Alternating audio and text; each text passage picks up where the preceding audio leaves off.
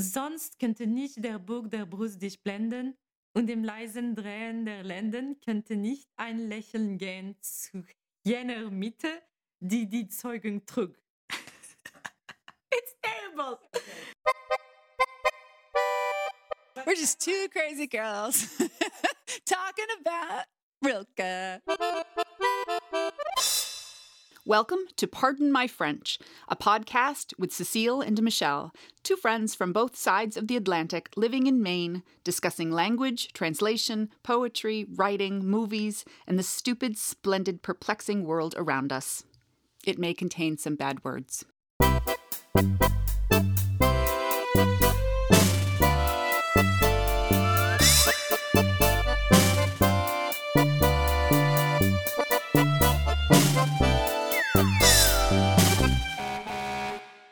You want to introduce today's topic? Yes, I do. Now, this is something that came about. Now, let me preface this first by saying this is the most discussed poem in translation probably of the 20th century. Oh, I have no idea. That is so interesting. Again, I don't know what business it is of ours to also talk about it, but we're people in the world, and we have a right to think about things. Yeah, and we like poems, and we like words, and we like languages. So I think it's a perfect subject. Well, Yeah, what poem are we talking about, Michelle? Well, we're talking about the Archaic Torso of Apollo by Rainer Maria Rilke. It's a poem that it's very well known, and but every time I read it, it just blows me away. It's a really wonderful poem. There's a translation that I'm sort of familiar with. That's Stephen Mitchell's translation. He's a well-known translator, respected translator that you will probably encounter if you're reading translation of any kind. And so I was reading this Philip Roth novella called The Breast, right, where it's this sort of Kafkaesque thing where he turns into a breast. Just your standard. Okay. I turned into a breast tale. Okay, that sounds fun. And at the end of the book, which also surprised me because I hadn't flipped to the end yet, and it ended with this poem, which was apropos of him sort of just being a breast and not a human anymore. Anyway, but I read it, and it was in this translation that struck me as very strange because it just didn't strike me the same way as I knew the poem. It was sort of grotesque and not as beautiful, and which I felt was sort of fitting with the sort of crass, odd Philip Rothian book that it was included in. So I wonder if it was perhaps the translation at the time. It was 1974, I think, when the book came out, or if it was something that was chosen particularly because it had that sort of grotesque edge to it. So anyway, I started thinking about the different translations. And of course, there are a bazillion of this poem, and they're all just so interesting and strange and makes you think about all the stuff that we think about when we're thinking about translations. Yeah, that's so interesting. And so, but we decided to focus on Stephen Mitchell's translations, because we can't study all of them today. That's true. Right? Yeah, that's true. So we're just going to discuss this one. I mean, you're going to discuss it because you have more skills in this topic, I guess. But it's so interesting. And do you want to start by reading the poem, maybe? Sure. We cannot know his legendary head with eyes like ripening fruit, and yet his torso is still suffused with brilliance from inside like a lamp in which his gaze, now turned to low, gleams in all its power. Otherwise, the curved breast could not dazzle you so, nor could a smile run through the placid hips and thighs to that dark center where procreation flared. Otherwise, this stone would seem defaced beneath the translucent cascade of the shoulders and would not glisten like a wild beast's fur, would not, from all the borders of itself, burst like a star, For here there is no place that does not see you. You must change your life. Wow, that's a really beautiful poem. Yeah, it gets me every time. So, I mean, we could do the. So, do you want to do the translation, or do you want to just jump in and want me to say something about it? I mean, you can say something about it if you want. I think it's to me, it's just so. And this is another thing. Like, this is like so imbued in my brain. You know, it's like it's embedded kind of in me, the verse of it and everything, because I know it really well. But I'm thinking like that's not even like the words of Rilke, and I do sort of forget that because yes. Oh, yes, Cécile, you have some thoughts. No, I was just curious about in what context you heard or read this poem for the first time. Is it something you study in school or not at all, or just likely it's pretty anthologized. It's I mean, so you know, if you in a graduate program, it'd be a lot of probably reading of the Duino elegies and the letters to a young poet is very widely read, which is Rilke's letters to a young man that was in the service and struggling with his creative aspirations as a poet, and it's really wonderful and has a lot of wonderful poetic advice that he was giving, and that's very popular. So I recently went to France. I don't know if you know that. I do know that. Yeah. And I went to the Rodin Museum, and then I ended up reading a book called "You Must Change Your Life," which is about Rodin and Rilke's relationship.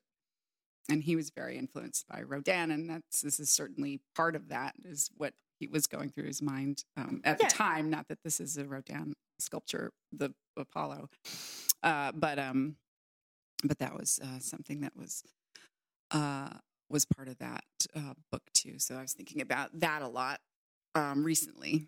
Yeah. So I was looking for French translations as well, and I found several of them, and I just chose one that because it spoke to me.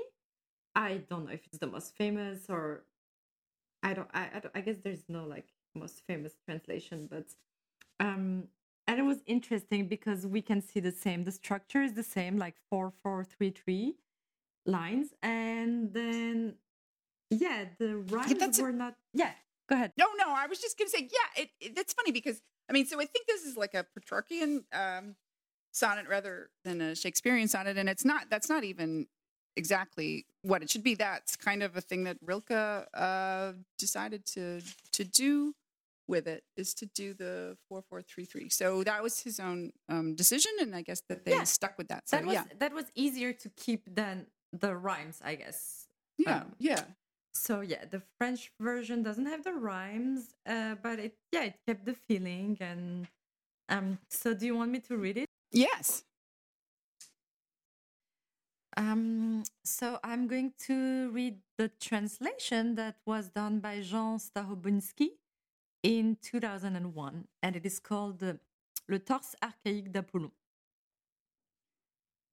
Nous n'avons pas connu sa tête inouïe où mûrissaient les prunelles, mais son torse rayonne encore comme un candélabre où son regard, d'une source plus reculée, se dresse et luit. Sinon, l'arc de la poitrine n'aurait pu t'éblouir, et de la calme torsion des lombes ne pourrait monter un sourire à ce centre qui portait le sexe. Sinon, cette pierre mutilée et raccourcie ne serait pas debout sous la chute transparente des épaules. Elle n'aurait pas ce flamboiement de pelage félin, elle ne rayonnerait pas hors de toute borne comme une étoile, car il n'est aucun point de sa surface qui ne te regarde. Il faut changer ta vie. Changer tu vie? Wait. What's the verb? Il faut changer. Il faut changer. Il fait changer. It was you have to change your life. You have to change your life. Could you say you must change your life? But actually, or would you say that the same exact way? So I would say that from my little German memories, the way they say it in German means you must change your life. Exactly. And that's what Stephen Mitchell chose to do, right? You must change your life. But the French translation is more like, il faut changer ta vie. This translator chose to translate it is, he doesn't say, tu dois changer ta vie, which would be, you have to change your life. So, I guess he kept the must. Okay. So that would... the meaning of must here. That's so interesting. Yeah, I mean, that's really the part that obviously slays me. It just, it's just so, it switches, right? It's like all of a sudden somebody's talking to you and you're part of this poem somehow, and it's really daring and stuff. Yeah, so we were both intrigued we were both intrigued by the fact that the English translation ends with the sentence, you must change your life. And if you look at the German one, du musst dein Leben ändern, it says you must as well. So we recognize the du there, that is you. That would be the equivalent of tu in French, right? Okay. But you just noticed that when I read the French translation, I actually didn't say tu. I said, il faut changer ta vie. And the reason for that is because il faut is like a construction that is used as must. So when you say il faut, it just means must. So you would never use the pronoun. So if it's you, Michelle, who must do something, or if it's your neighbor, your mother, or your dog, whatever, the sentence would always start with il faut. Yeah, if it's so must, it has to be it'll. Yeah, exactly. So it's just the whole construct that replaces must. So you don't have the pronoun of the person there. So it's almost as if you were saying, I mean, you can translate it that way, but it's almost as if you were saying one must change your life, because we're not using the you there. Yeah. So that's but you're saying when it is translated like that, there's still the same ambiguity that exists in the English translation, whereas just because it's the construction, they know that it still could be you, the individual, or you, the universal you, either way. I think that because it says ta vie, which means your life, and it's tu, so your life as an individual, like I would say, you're addressing me or you're addressing one person. And that's another interesting point, right? Because in English, we don't have the difference between the singular you and the plural you. So you must change your life could be you, the reader, or could be another a group of readers, or like whoever he's so it's talking to. Almost like the French is giving us a tip of the hat toward the individual, whereas the English, I still don't know. Is it you must me or we must? I don't know. Well, again, if you look at the German one, the German version does say du muss, and du is the singular you. Okay. So it's just that the ambiguity exists only in English, I would say, and that's because and that's actually a very interesting point, because even in like normal literature, like novels and all, you lose it. I mean, you don't have, if you translate a French novel or a Spanish novel or a German novel, we all have this difference between the plural you and the singular you and the respectful you, right? Mm-hmm. Like the vous we have in French, and you totally lose it. So that's already very fascinating to me. It is, because we're discussing it as if we don't know, but there is a ground zero. It is, in fact, in German. And singular it is singular, Yeah, that's so interesting. Yeah. Well, it's intriguing, at least. It is intriguing. It's. I think it's fascinating. This language thing is really, I mean, I don't know, maybe it's not for everyone, but even let's be honest, language isn't for everyone. I mean, it's not. I guess like numbers are not for everyone. I just randomly chose numbers. I have difficulties with numbers. Yeah. And words come easy to me. There's a song like that. Words don't come easy to me. Na, na, na. Well, whatever. Well, they do come easy to me. Well, I don't know why I'm saying that. So I'm just saying this last sentence, I could spend hours on it, probably repeating the same thing over and over again. And over and over. Being redundant. Oh, yes. and whatever. But We it's don't so wanna- interesting. We It's have a so pleogasm interesting. about it. Pleogasm? Pleogasm? That's I'm having a pleogasm. I don't know. I'm so attached to the Stephen Mitchell. Maybe I can read the one that was in the Roth.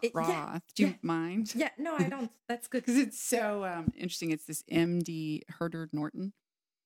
It's called Archaic Torso of Apollo. So this is M.D.'s. We did not know his legendary head in which the eyeballs ripened, but his torso still glows like a candelabrum in which his gaze only turned low holds and gleams. Else could not the curve of the breast blind you, nor in the slight turn of the loins could a smile be running to that middle which carried procreation. Else would this stone be standing maimed and short under the shoulder's translucent plunge, not flimmering like the fell of beasts of prey. So it's completely different. Nor breaking out of all its contours like a star, for there is no place that does not see you. You must change your life. That is, the ending is the same, but the body of it is so different. It's so... But so do you know the year of this Stephen Mitchell translation, actually? Do you know when it was translated? I don't have that. That would be interesting to know. Sure. I mean, he's a contemporary dude and translator. I don't know. But it's interesting. Yeah, but that's so interesting. So do you think, and I think the answer is obvious, but to be able to translate poetry, you have to be a poet yourself, right? Yeah, that's interesting. When I was in graduate school, or people that were doing translation just as an exercise, and they did not know the language. This is the other side of the coin, I guess. But they would just get the printout of the poem that was just printed word for word, and then sort of work on that from the English. Oh, that's interesting. Yeah, I thought that was really interesting. That's such an interesting exercise. So fun, and I think probably more of an exercise to build your skills as a poet than anything. Yeah, but that's really interesting. So you don't have to, know the language apparently to do it. I would certainly think you would have to be a poet for sure. Yeah. But so when we're reading a translation of a poem, we're actually reading the work. I mean, it goes with every translation, but I feel like it's even more like highlighted in poetry, because it's like we're reading the work of two poets. Yeah, that's so true. Right? Like Rilke wrote the original, and then Stephen Mitchell interpreted it in English. And it's so sad to me that this is amazing. We're reading this, but we'll never read the original. Like, we'll never understand it. I know. I feel the same. Like when I was saying, like I was walking around with this poem kind of in my body as if it's Rilke's poem or something. And it's not. But it's not. It's like, these are his lines and they're part of me. And it's like, no, of course that's not true. I know. That's they're like Mitchell's words, right? Yeah, I mean, you can see the power and agency he has over it. It's quite the strong hand. Like this other one who's got I don't have to read it or anything, but that says that the end is reform. For nowhere is a place that does not stare at you and say reform. That is really like that slaughters me dead. I just can't. Like, please, no. And then like there's literally an exclamation point after before. Reform with an exclamation point. I know. He's changing the whole dynamic of the poem. That is so crazy. How can you do that? Like, I don't know. That's interesting too, that the line is imbued with an urgency without that exclamation point. I guess maybe that's where that must is coming from. I think it's a very difficult work because when you translate, it's really hard sometimes to also stay neutral, you know? And I mean, in poetry, it's even worse. But when I translate some stuff, sometimes I read the original and I'm supposed to translate it exactly the same. But sometimes I feel like the sentence could be a little better. So instead of translating exactly the verb they used, I'm like, yeah, but in French, this other verb that means the same, but not exactly, but like has more nuance to it, you know, would sound better. Yeah. But then do you have the freedom to do that? Do you have the right to do that? Like, I don't know. That's really hard to decide. And so I feel like this other translation, this person was like, this is how I feel this poem. I want to say reform and let's reform, and and he just like gave this freedom to himself, I guess. Right. I would say you would say that your loyalties to the writer that you're translating first and foremost, I would think, for your particular. Especially if it's going to be published in a Rilke translation book afterwards, and it's going to be right. You're not like this person doing this as a hobby. You're just everybody's going to read it, so it's a lot of responsibility. Right. I mean, I can see how that line could strike people different ways. Like, what is it? It's like, you should definitely get a different career, or like maybe look into that divorce! Exclamation point, or whatever. Like, what is it? I know, that's exactly. You're so right to say that. But so yeah, exactly. It's interpretation and not translation. Yeah. It's very interesting. And then there is some looser translation. I guess maybe it's attributed to this Sarah Strutt, which is, it would burst out of its skin like a star, for its searing gaze penetrates your soul, the way you live.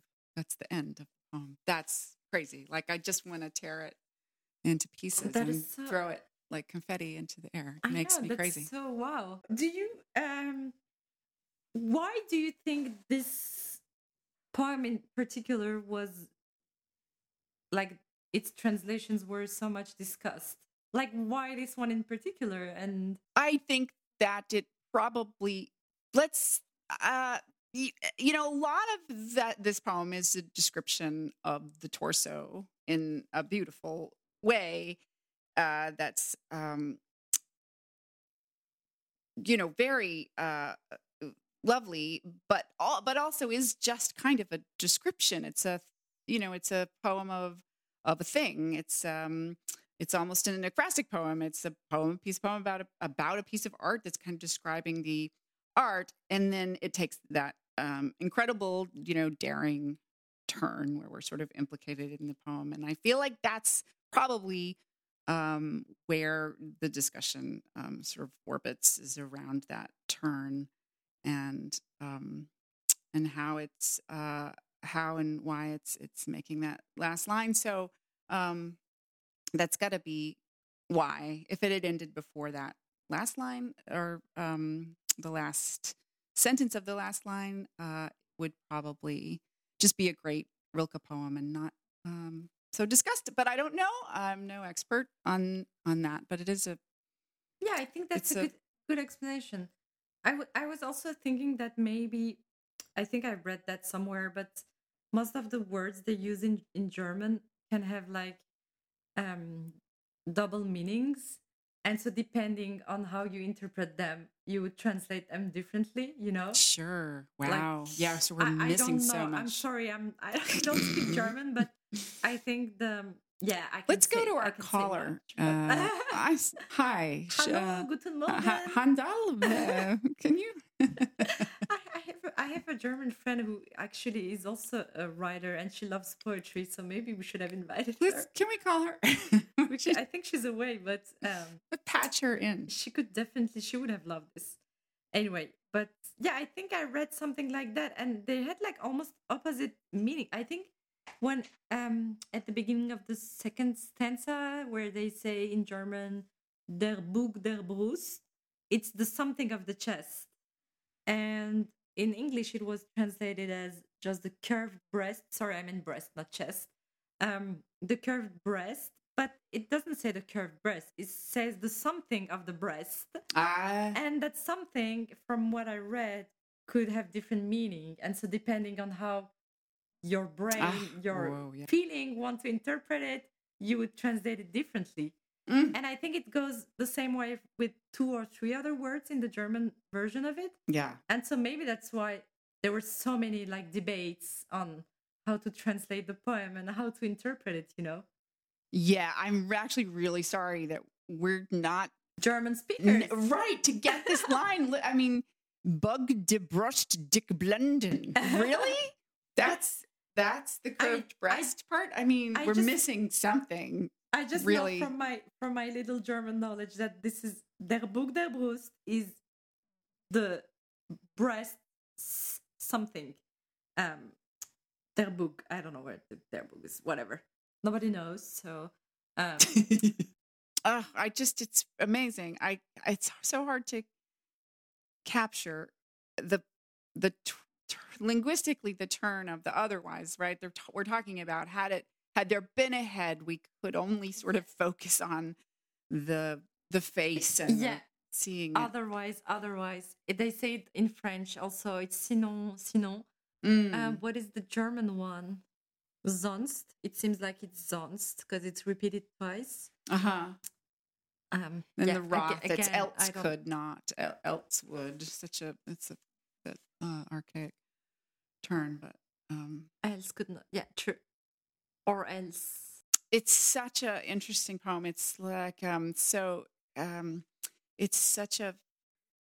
I mean, at the end, it's sort of like that. We were looking at it's so clear we're looking at a fragment, right? It's a fragment, but it's whole in some way, being a fragment. And then at the end, sort of we're now like being told that we have to change, that we're not whole or something. Like we're the fragment, even though probably we've got the head and the shoulders. I was going to ask that. It's just so amazing. I was going to ask you how you would interpret the last line because you talked about it several times. And you just said it, but if you want to say more about I think you need to. What the last line means to you. You needed to get a divorce, I think. That's how you interpret it? Or you need to move to France? Yeah. No, right. Yeah. I think if somebody's done the bubble of a decision, I think they'd be like, oh, yeah, you're definitely speaking to me. Yeah.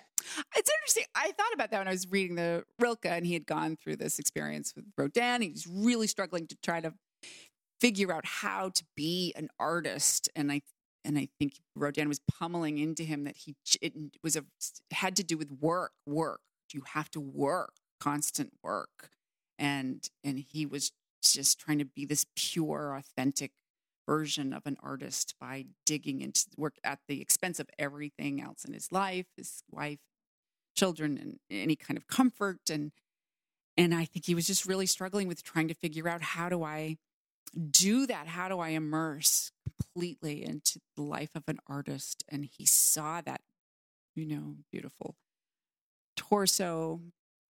Again, just a remnant, I think, not by an artist or Rodin or anything, but and that I don't know. I'm kind of speculating that came to him, that this is, I have to achieve this, and in order to do that, I can't keep doing what I'm doing.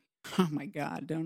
I'm like, as I'm saying this, I'm like, this is so relevant to like every 5 minutes of my life, right? I think it's probably relevant to many people. Yeah.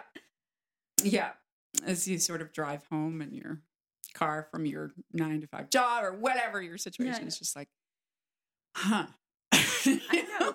Change your life. But it's when you, whatever, like if you're an American Beauty, you see the bag flopping through the air in the wind, or you're seeing a child playing hopscotch. You've got to see that thing that speaks to you. And then you, of course, say that line, which is reform. I have many people around me who are great avid readers, but they struggle with poetry. And you know that too, because as a poet yourself, you know how it's hard, like, to get published. And it's not very, I'm not going to say it's a niche, but kind of. Like, not so many people read poetry, right? Oh, yeah, it's a tough It's thing. like, it's widely hated, you're in your sure. own bubble, like, between writers and readers in the poetry world. And so it's really hard. And yeah, and then also it's one of those things we have to bring to the world for some reason. Like we don't like everybody must sculpt. That doesn't happen. But for some reason we need poems on sides of buses and everybody can write it, and that annoys me a bit. I know, I totally understand what you're saying. Well, you know that I practice yoga regularly, and some of these teachers like to start the class or end the class with a poem, and that's nice. Right. Because we all need to have poetry in our life. But so it becomes this thing that like, oh, it's a poem. We're going to read it so we can relax, and it can make you think about blah, blah, blah in your life. But there's so much more to it, right? Yeah, that's interesting too. We could talk probably more about that, because it's sort of starts to reinforce the idea that poetry is like an aphorism or something like that you can sort of dwell on and learn a thing from, which is hard for me. I won't go on a tear, but as a writer that sits down to write a poem, I often think, do I have to have this knowledge of the world to be able to say anything? Do I have to be a good person? Do I have to be able to unlock the insights of the world in order to speak and say my experience? And that's sort of what sometimes it feels like when these poems are these little riddles and meaningful lessons and that kind of thing. Yeah, I understand what you're saying. So I know your questions were completely rhetorical, but I think you just need to be a human being to be able to write whatever you're writing. But it's true that, I mean, again, in my yoga classes, when they read these poems, it sometimes feels like the person who wrote the poem they're reading had some key knowledge or some secret knowledge that we don't have access to, and they're transmitting these messages to us. You know, it's very weird. Yeah, it's weird. It is weird. It's weird. Yeah. And of course it's nobody understands it. Oh, I don't understand it. Which I think is sort of like, well, I don't really understand jazz. Yeah. Unless I really get, exposed to it a lot, and then I start to really understand it. But like, it's not an automatic, you're not born with an understanding of it. But that's so interesting. So you think that maybe we should it requires more effort than reading a novel. It's something you really have to be interested in. I do think you have to have a foundation of a knowledge about what the language of poetry is, so you can recognize what someone's doing in that. Otherwise, I can see it's not very interesting. Yeah, otherwise. No, I totally understand. And we have it has so many different connotations too. Like if you think about poems, you think about the poems you study in primary school. I don't know if it's the same here, but in France, we have to learn all these poems by heart and kind of recite them, so it's like a so school thing. Oh, you don't do that here? I mean, I don't know. I'm going to guess that's probably not done. Oh my God, that is so interesting. That's such a French thing. Well, it used to be when I was in primary school. So we would read poems. That's really wonderful. Mostly children poems by these French writers, and we would have to learn them by heart, and then we would recite them, and we would get grades on this. That's amazing. I was really good at that. I really enjoyed it. And anyway, and then that's all. I don't think we really study poetry in middle school. I don't remember it. We do in high school, but then we stop French after the second year of high school. So unless you go to college and study, I don't know, literary something, you're done with poetry. And it's not really advertised in like normal life the way movies or like novels are, right? Mm-hmm. It's like, but that reinforces the preconceived ideas that people have about poetry, because it's like, it's inaccessible. I have to be super smart to read it. I have to be blah, blah, blah. Mm-hmm. And so I think it's a pity. That's what I'm trying to say. Yes, right. Right. But I also think that it's true. It is, you have to put maybe some work into understanding it. Yeah. Sure. And that's okay. It doesn't have to be accessible to be an art form. But I don't, there's so much I don't understand about art. I mean, like most everything. But to go look at a canvas that's, completely painted ecru and it's got like a red dot up in the corner. I like, know. You kind of go, really? But then That's when somebody very says like, well, challenging. this is a part of a series of someone sort of finding herself on the horizon and I understand kind of where it's placed and historically and culturally and then it speaks to you. And so the same thing would apply for right? poetry. Yeah, because you have to place the painting in its historical and social context. It's not just the painting, it's everything that goes with it. It's everything, right? That's what you're saying. But so would you have some encouraging words for people out there who are like, I would love to read more poetry, but I'm like intimidated and I don't think I'm smart enough or whatever? Well,